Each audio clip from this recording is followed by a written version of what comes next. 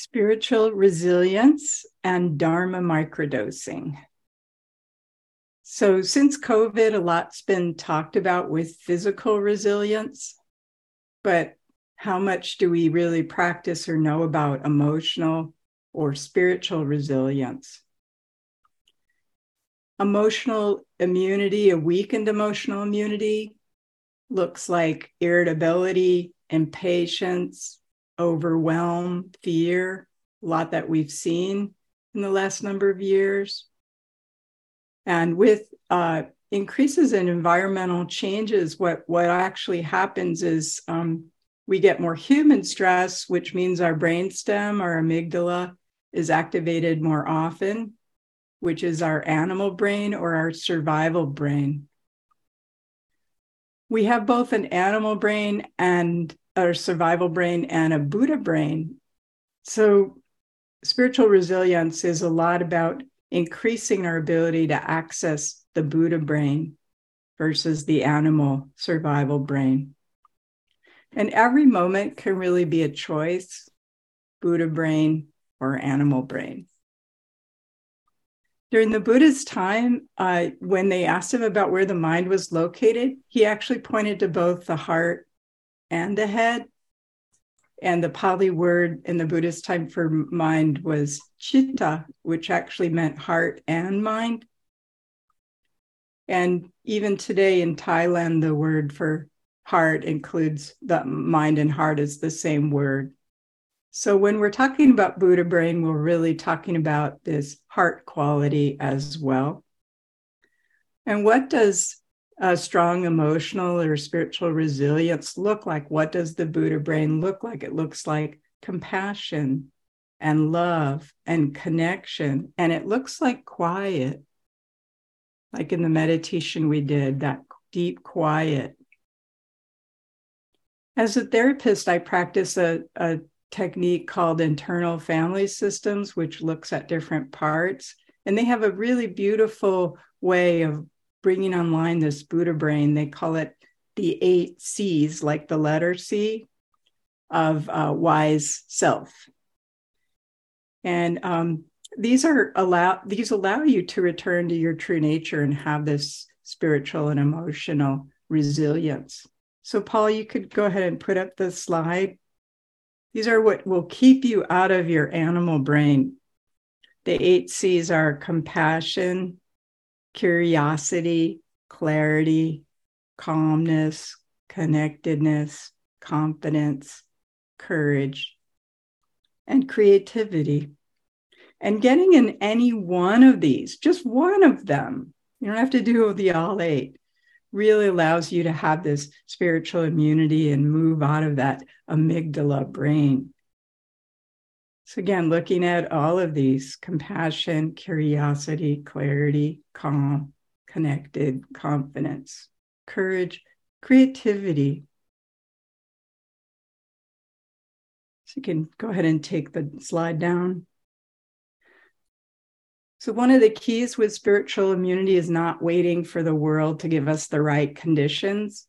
If we really waited for the world, we might wait forever. As you can see, there's not going to be less climate catastrophes, more people all of a sudden regulated and happy and undivided. So, practicing this here now, being your best self now, and trying to work with these 8 C's now. And it doesn't matter whether you have depression or anxiety or any kinds of conditions. You can really start now, wherever you are. And the first step in spiritual immunity is really a commitment to your practice, to your spiritual and meditation practice. And that doesn't necessarily look like how many hours a day you sit. It's really like a commitment to your beloved. And, a lot of the Persian mystics, they would talk about the beloved. And it's our practice is a lifetime commitment, like we would a best friend or a marriage partner. It's a willingness to show up. It might be 30 minutes a day of practice, but if you had a beloved, you wouldn't just spend 30 minutes a day with them. You'd spend all day connecting with them, remembering them. And that's where the Dharma microdosing comes in that I'll talk about later. So it's this sense of this lifetime of connection. And I have a friend in the Indian tradition and was talking about the original Tantra back in 300 AD was really not about sex. It was about this constant communion and connection with the truth, with the beloved. And our practice, the Dharma, is the beloved. And you will take retreats. That's like taking a vacation with your beloved, making that special time to go deep and to go deep the rest of your life. This isn't like a couple year thing. It's a commitment to your practice for the rest of your life. So if you haven't done this and you really want to, just making that commitment right now. Setting that intention to use all circumstances as our teachers, to use our life force energy in a continual basis, to connect with what's important, the Dharma, and to really do this, if this is a goal of yours, to keep connecting with your spiritual practice until the very end. Not stopping short, that willingness to go all the way to the truth. So this is the first step in spiritual immunity, is making this commitment like you would to a beloved. The second step in increasing our spiritual immunity is working with decreasing the identification with mind and impermanent objects. Mind is inherently empty. It's like this bowl. It's inherently empty. But the bowl gets filled up with thoughts and concepts and traumas and all kinds of things, emotions, right? But through practice, we can empty out the contents of the bowl, seeing that you're not this, you're not that, you're not the different mind states. And then we're back to this empty bowl of the mind, right? But then don't forget, we take away the mind, and there's just what left? What is it that holds the empty bowl? You're that as well.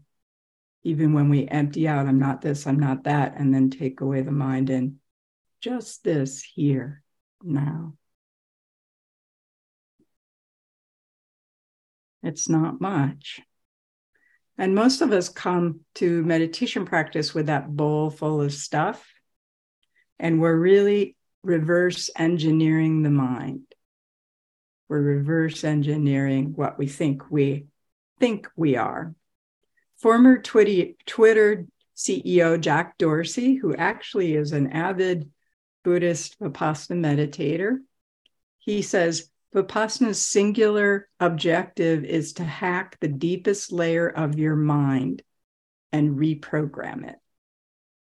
So we're really turning the mind upside down and reverse engineering what we know.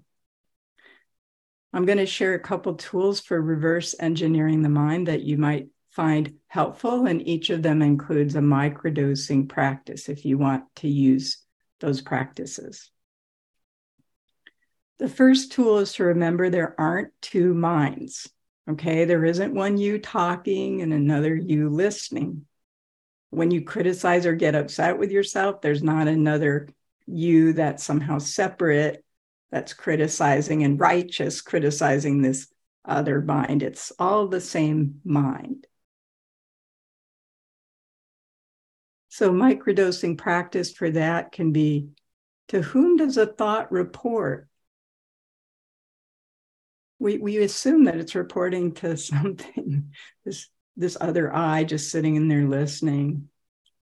But to whom does a thought report? And you can ask yourself, a microdosing practice is to do many moments, many times a day. So what is this microdosing practice? So as some of you might know, in popular culture, there's been a lot about microdosing with very small amounts of a psychedelic drug to enhance performance. And it's almost like homeopathy, putting a psychedelic drug in a very small amount of water. And then these little tiny microdoses can help you be more present. It was popular in Silicon Valley for a while. But they've really found, they've done some studies looking that you can do a similar version of these small homeopathy type amounts, and it really enhances your practice. In 2018, Yale University and Mass General Hospital did a study on the benefits of micro meditation, and they found even with individuals with little or no practice, they had big abilities and changes in their ability to sustain their intention and be less distracted and present just by doing these little meditations throughout the day. And then in another study in 2020 in Ontario, where they looked at adolescents with attention deficit disorder, ADHD, they found that these micro moments of mindfulness throughout the day were way more powerful than a long sitting meditation in helping relieve the symptoms for these ADHD adolescents. So it really does work, these small doses of mindfulness. And there's two kind of types of ways you could microdose your meditation. One is you could do just a way, I call it simple microdosing, where you're just kind of trying to be more present. It's kind of more popular in our culture to be that, be aware of flossing your teeth, or be aware of the movement of your hands throughout the day. So, that's a really simple one, but the microdosing practices that I'm going to suggest and use are really a deeper level of uprooting the sense of I, not just enhancing your being present, but we're looking at just taking out this illusion of I altogether as a path to freedom. Ramana Maharshi, he was well known for his having people repeatedly ask the question, who am I? As this supercharged microdosing way to uproot the self. So a second way to reverse engineer the mind is to see how the mind creates its own sense of self-importance. And really, when you look, the mind doesn't do anything. It's like one of those narcissistic people at work that's always telling you how much they do, and then, talking about how much work they do. And then when you really look, you see they don't do much at all. The mind's like that. Our body actually does, and life itself actually does the majority of the work. It's our body and life. When we need food, our body finds food. When we need to lay down, our body finds a place to lay down. The mind just talks about all this. The importance of the mind, and one way that it works this way, it's always trying to get you to have another thought, the mind. It's kind of like the way YouTube videos and TikTok works. Like you go in to one and boom, boom, boom, boom, 2 hours later. That's the way the mind works. It gives you one thought and then it makes you have another and another and another. So catch that. Catch how the mind's always trying to get you to have another thought. Paul, go ahead and put up the cartoon.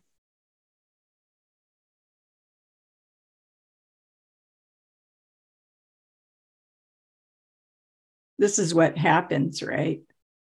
Your own tedious thoughts the next 200 miles, one after the other after the other. So you can take that down. Thank you. So the microdosing practice for this is, in order to decrease the urgency of the mind, is to listen to the thoughts like you would a bird song. That's it. Listen to the thoughts like you would a bird song. And just try this now.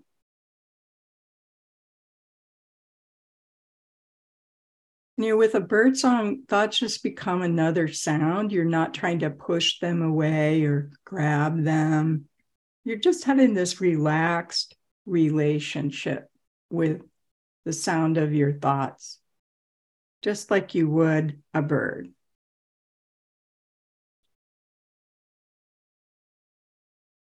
Another way to dismantle or reverse engineer the mind and create more spiritual immunity is to realize that words and concepts are empty, and to start to see through even words and concepts. Again, you can see we're getting more subtle here as far as reverse engineering and taking these things out of that bowl. Really, when you look at it, everything that we base our life on, our way we see the world, the way we feel about ourselves and our life, they're made up of thoughts, which are made up of sounds. A, E, I, O, U. Ooh, ah, ooh, a, e. They're just sounds that we made up. And we put our life on this stuff, who we think we are. So just remembering these are all sounds, and you can just pull it all apart. That's why in Vipassana, when we're with the breathing, we're not using the word breath. We're really looking at the constellation of sensations that makes up breath, and not even using the words there, just a felt sense. Because when we get away from the words and concepts, we can go to this wordless emptiness that really composes all things, including you.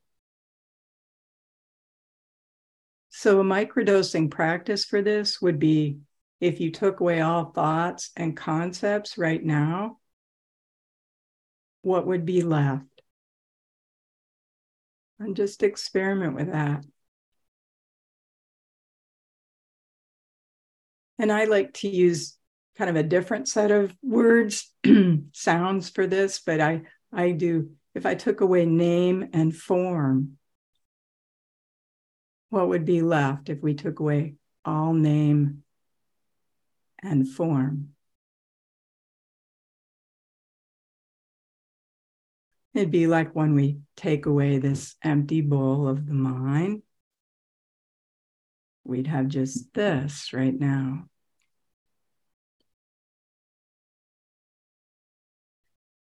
And lastly, we can reverse engineer even the idea of the I perceiver itself. Remember, this I or witness is just a cluster of thoughts that come together. The ego, which claims to be the thinker of a thought, is just another thought itself. Again, that's like there aren't two minds. There's not something that's thinking, that's just another thought. So really it becomes, when you start to see this, if you really look and have the intention to see deeply in this, it starts to become a thought on a thought on a thought on a thought. It's like being in a hall of mirrors, and you realize one day, oh my God, there's nothing here, but all these thoughts bouncing off each other, creating this illusion of an I perceiver witnesser. We get so mesmerized, we don't realize, like, there's nothing happening. Thought on thought on thought, there's nothing happening. And to some of you, this can be a little scary, but actually it seems scary, but when you actually experience it, it can be quite fun and funny to realize there's no one here and nothing's happening. On an absolute level, of course. So the microdosing practice for this can be, what if there's no me? It all relates back to. So throughout the day, ask yourself, what if there's no me this all relates back to? How many of these thoughts would you have right now? there wasn't a you they pointed back to? Probably about zero. Why would we even need to think much if there was no me to relate back to? So seeing there aren't two minds, seeing through the concepts and the words, seeing through even the I itself, these are all ways of increasing spiritual immunity and resilience and decreasing the dominance of the mind illusion. Another very important and different angle in which to increase spiritual immunity is to expand our awareness from the inside out. It's a bit like allowing the sun on the inside to shine more and more. I seem to be having bowl analogies today, but so we have another bowl analogy. In the Hawaiian tradition, they believe that each one of us is born with a bowl of light in our hearts. And then through traumas and things happening to us, we put a rock in the bowl of light that we are. And pretty soon, by the time we get to be 30, 40, 50, our whole bowl is covered with these rocks. We can't even see or feel the light that we are. So spiritual practice is about taking out those rocks from that bowl of light until we return to this empty bowl of unimpeded, infinite light that you've always been. And Paul, do you want to go ahead and put up this picture? This is from Hawaiian artist Beth Marcel. I mean, she's not Hawaiian, but she lives in Hawaii and Maui. And she does a lot of artwork with Hawaiian culture. And this is that bowl of light. I'm just feeling that. That's you. That's our true nature when it doesn't have all the stones in it. And increasing this bowl of light really happens when we focus on what's true versus being mystified by all the things that we've filled the bowl up with, the impermanent objects, moving towards what's real and true. So you can go ahead and take the slide down. Adyashanti says, Teacher Adyashanti, our true nature is nourished by meditation. That's why we do it. That bowl of light is nourished by meditation. The following are a couple ways to do that, expanding the bowl of light in you. That's building that light from the inside out. One way is to watch your character throughout the day in the movie of you. Watching your character. Someone once told me your personality is just an outfit that your spirit wears. So watching this you in the movie of life, the character Amita is doing this. The character or avatar Amita is feeling this now. And just watching it. And it's not, some people have asked me in the past, oh, is that dissociation? It's not dissociation, it's more relaxed kind of metacognition where you're able to see the whole movie versus blending with this one character. Not just caught in a part, but the whole movie. And it's not dissociation. Actually, when you practice it, it can be a kind of a radical connection. The beauty of doing this, of watching your character in the movie, is our character can be like a window pane. And we often, if we don't relax back, we stop at the window pane, we stop at the characteristics of who we are. And we don't look through the whole window and see, oh my God, I'm everything beyond the window as well as the window pane. So again, you get to have this holistic understanding of who you are at any moment. imagine, how the world would be if each of us could see both ourselves as this infinite, the window pane and the infinite landscape, and see everyone else as their infinite landscape and their character. Really, when you look, where do you begin and where do you end? We can only breathe because of the trees. We're only here because of the sun. This is all connected, the breathing and the trees and the sun. What if inner and outer was just another concept?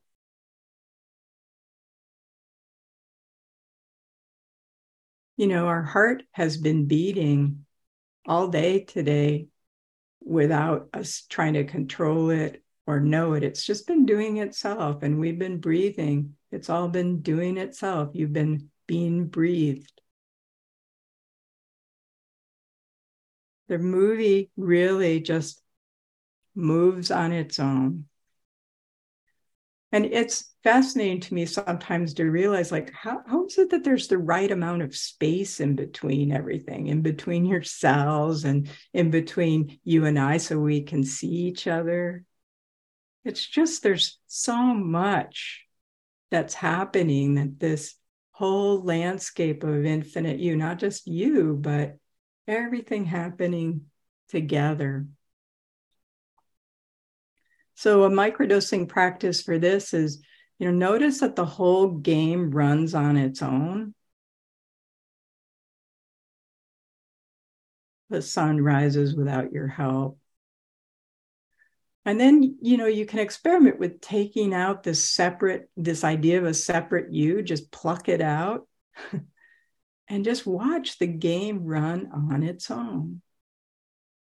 And that could be a really fun mini practice throughout the day. It can be like a self-driving car where you're just watching, letting the car go where it goes, watching the whole movie of the life.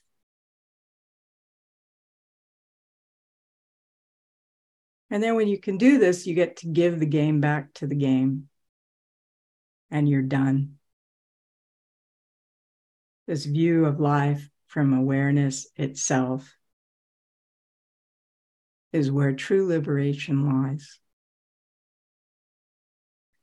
And really, it's transferring our identity from impermanent objects like the mind and its contents in that bowl to the permanent, to knowing what never changes, to awareness itself never changes. And in a meditation, we're training ourselves to be established in pure awareness, more and more be established in awareness rather than established in the mind illusion.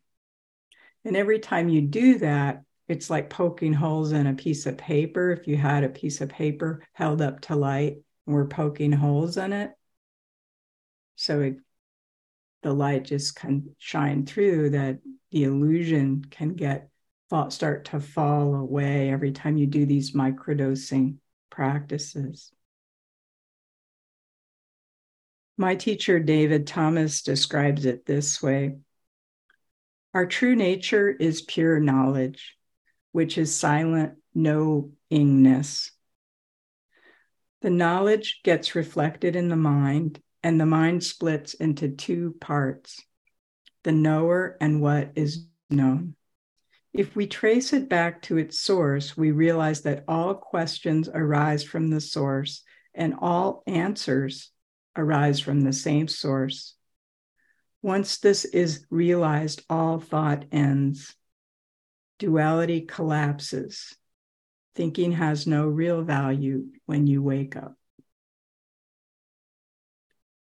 So the last microdosing practice I wanted to mention today, which you can do easily and often, I use it almost like the way you use the breath as an anchor in the sitting meditation, is being aware of the difference between thoughts and awareness. I call it a factory reset to awareness. So we're often every time we're in contact with the world, we're aware of how our thoughts see the world. It's the thinking mind and what it says about this person or that person all day long. A thinking mind is contacting the world. But meanwhile, there's this quiet, just awareness perspective as well, almost like in the background. And you can do a flip and you can switch to how does awareness see this? That's the microdosing practice. So you notice the first responder is the thought, right? And then you can flip, how does awareness see this? So you're driving the car, you might be thinking about what people are doing or something else, and then you can just flip it. Well, how does awareness, just pure awareness, see this? And it'll move you off of that thought viewpoint into something greater. And if you want, sometimes I do it just to make it more technicolor and more fun. I do it, how does infinite, eternal awareness see this? That gets you out of the idea of it's my limited awareness. And you can even try this now, like, how does infinite, eternal awareness see this person on the screen talking? See the room that you're in? See your life? And you might notice it's kind of, when you go to, how does infinite, eternal awareness see this? It's often fairly quiet. Might even be laughter or joking. Whenever I ask the question, often there's almost like this funny voice, like, really, you're taking that seriously? So this kind of flipping to the eternal, infinite awareness will just help establish pure awareness as your true identity. And there's really deep benefits in knowing your essence and knowing this pure awareness. Sometimes I have people who have pretty severe trauma, and sometimes we have to go back to the original trauma. We do this together. And we'll see together that no matter how horrible that abuse was, their abuser did not eradicate their essence. It's still here. It's still intact. No one can touch. No one can kill. No one can hurt your essence.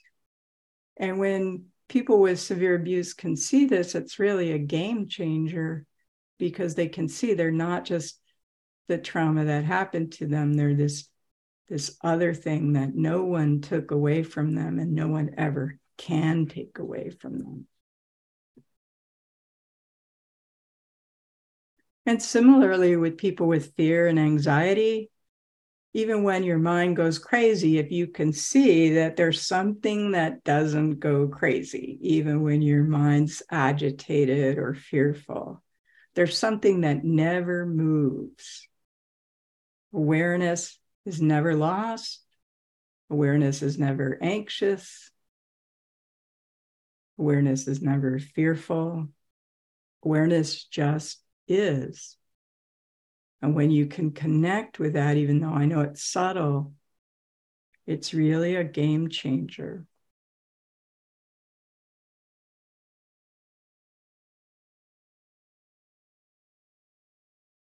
So the program is really designed, this program of life, to walk you all the way back home. You know, like the Buddha, he had everything he wanted. He had the perfect life. And yet he was like, something feels not quite it. Something's unsatisfactory. And so this system of the Four Noble Truths and this feeling of something's not quite right is what's going to take you all the way back to complete awareness, to complete freedom. Because we'll be slightly off, even if we get everything the way we want in this life, it won't be it, because that's not quite it. And you'll go and go until you get to the very end, until you get to the source. It's a beautiful system in a way when you really see it. It's designed to take you completely all the way back home. Everybody. A long time ago, a Buddhist teacher told me that when we die, it's like we're in this big corral with all these doors. And whatever door that we're standing next to, which is usually a door we've practiced in our life, is when death comes, we fall through that door. It's almost like a swinging door, and you fall into the next lifetime through that door. So really be aware of what door you're standing next to. Are you standing next to the pure awareness door? Are you standing next to the silence door? Or are you standing next to the fear door or anxiety door? You know, when death comes, you're not going to have an opportunity. There aren't going to be any moments to walk across the corral to the other door. It's the one you're next to now. So work with that. Work with seeing what door you're standing next to. And if it's not the one you want to, really doing this communion with your beloved in these practices.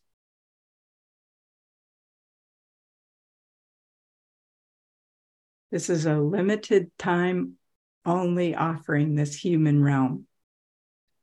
This realm of separation, we get to practice things and learn things here that if we were in another realm like where Deepama is, we had a body of light, we might not get to practice love and service. So really using this time well and what you cultivate and what do you want to learn here in this limited time only? And what door do you want to stand by every moment, every day, as far as what you're practicing?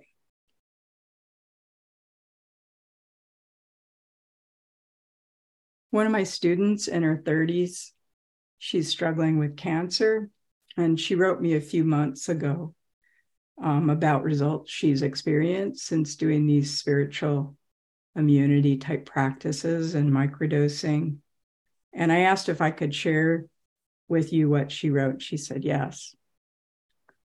She wrote, "The presence to me now is almost too expansive for words and intellectual understanding. This has not been a comfortable experience. I'm not sure the dismantling of the matrix or Mara ever is. But the blessings that have come out of losing everything I thought dearest to me, quote, things I did not believe I could live without, that space, this space, is something else altogether, way outside of suffering. If this is dying, I'm already in heaven. I'm also surrendering to the process of whatever the next condition brings with a lot more equanimity and ease. This is living." So this is the effect that a commitment to spiritual practices does. The resilience that prepares us for death, and also the being able to know what is deathless. Being able to know yourself as the essence, your true nature.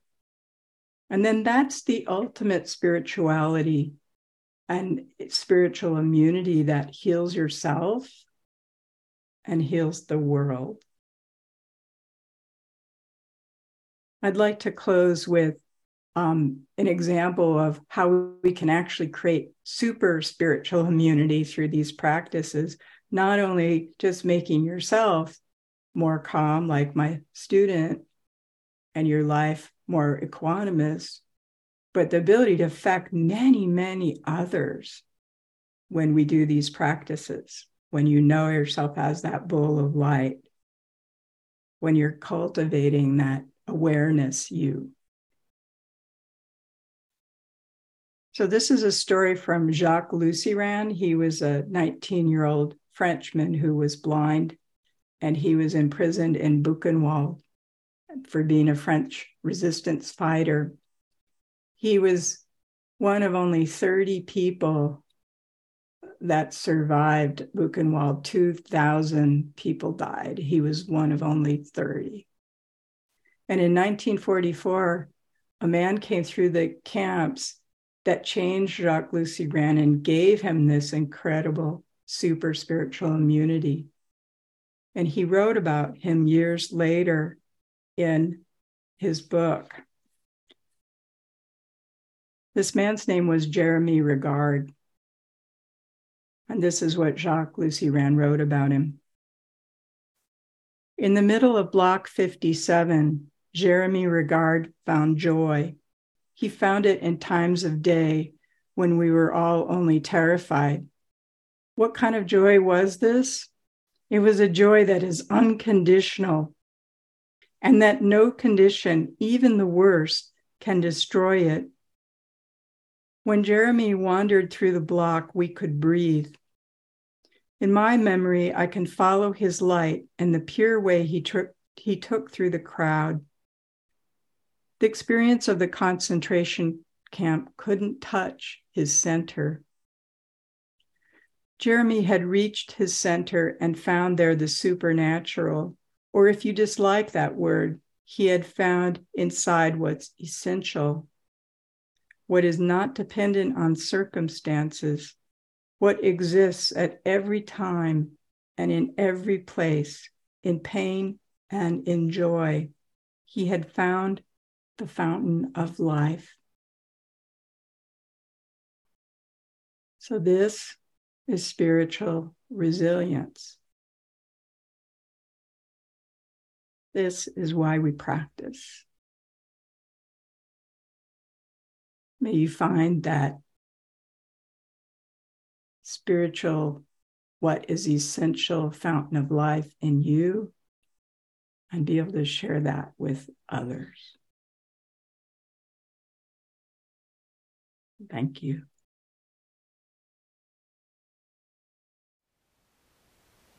Thank you for listening. To learn how you can support the teachers and Dharma Seed, please visit dharmaseed.org/donate.